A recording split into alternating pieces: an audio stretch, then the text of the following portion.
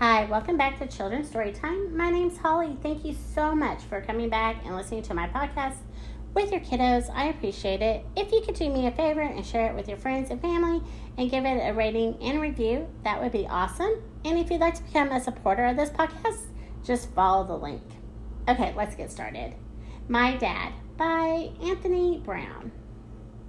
He's all right, my dad.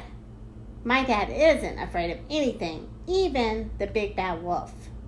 He can jump right over the moon and walk a tightrope without falling off.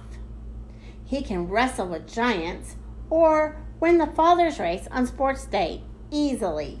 He's all right, my dad. My dad can eat like a horse and he can swim like a fish. He's as strong as a gorilla and as happy as a hippopotamus. He's all right, my dad. My dad is as big as a house and as soft as my teddy. He's as wise as an owl, except for when he tries to help. He's all right, my dad. My dad's a great dancer and a brilliant singer. He's a fantastic at soccer, and he makes me laugh a lot. I love my dad, and you know what? He loves me too, and he always will. The end.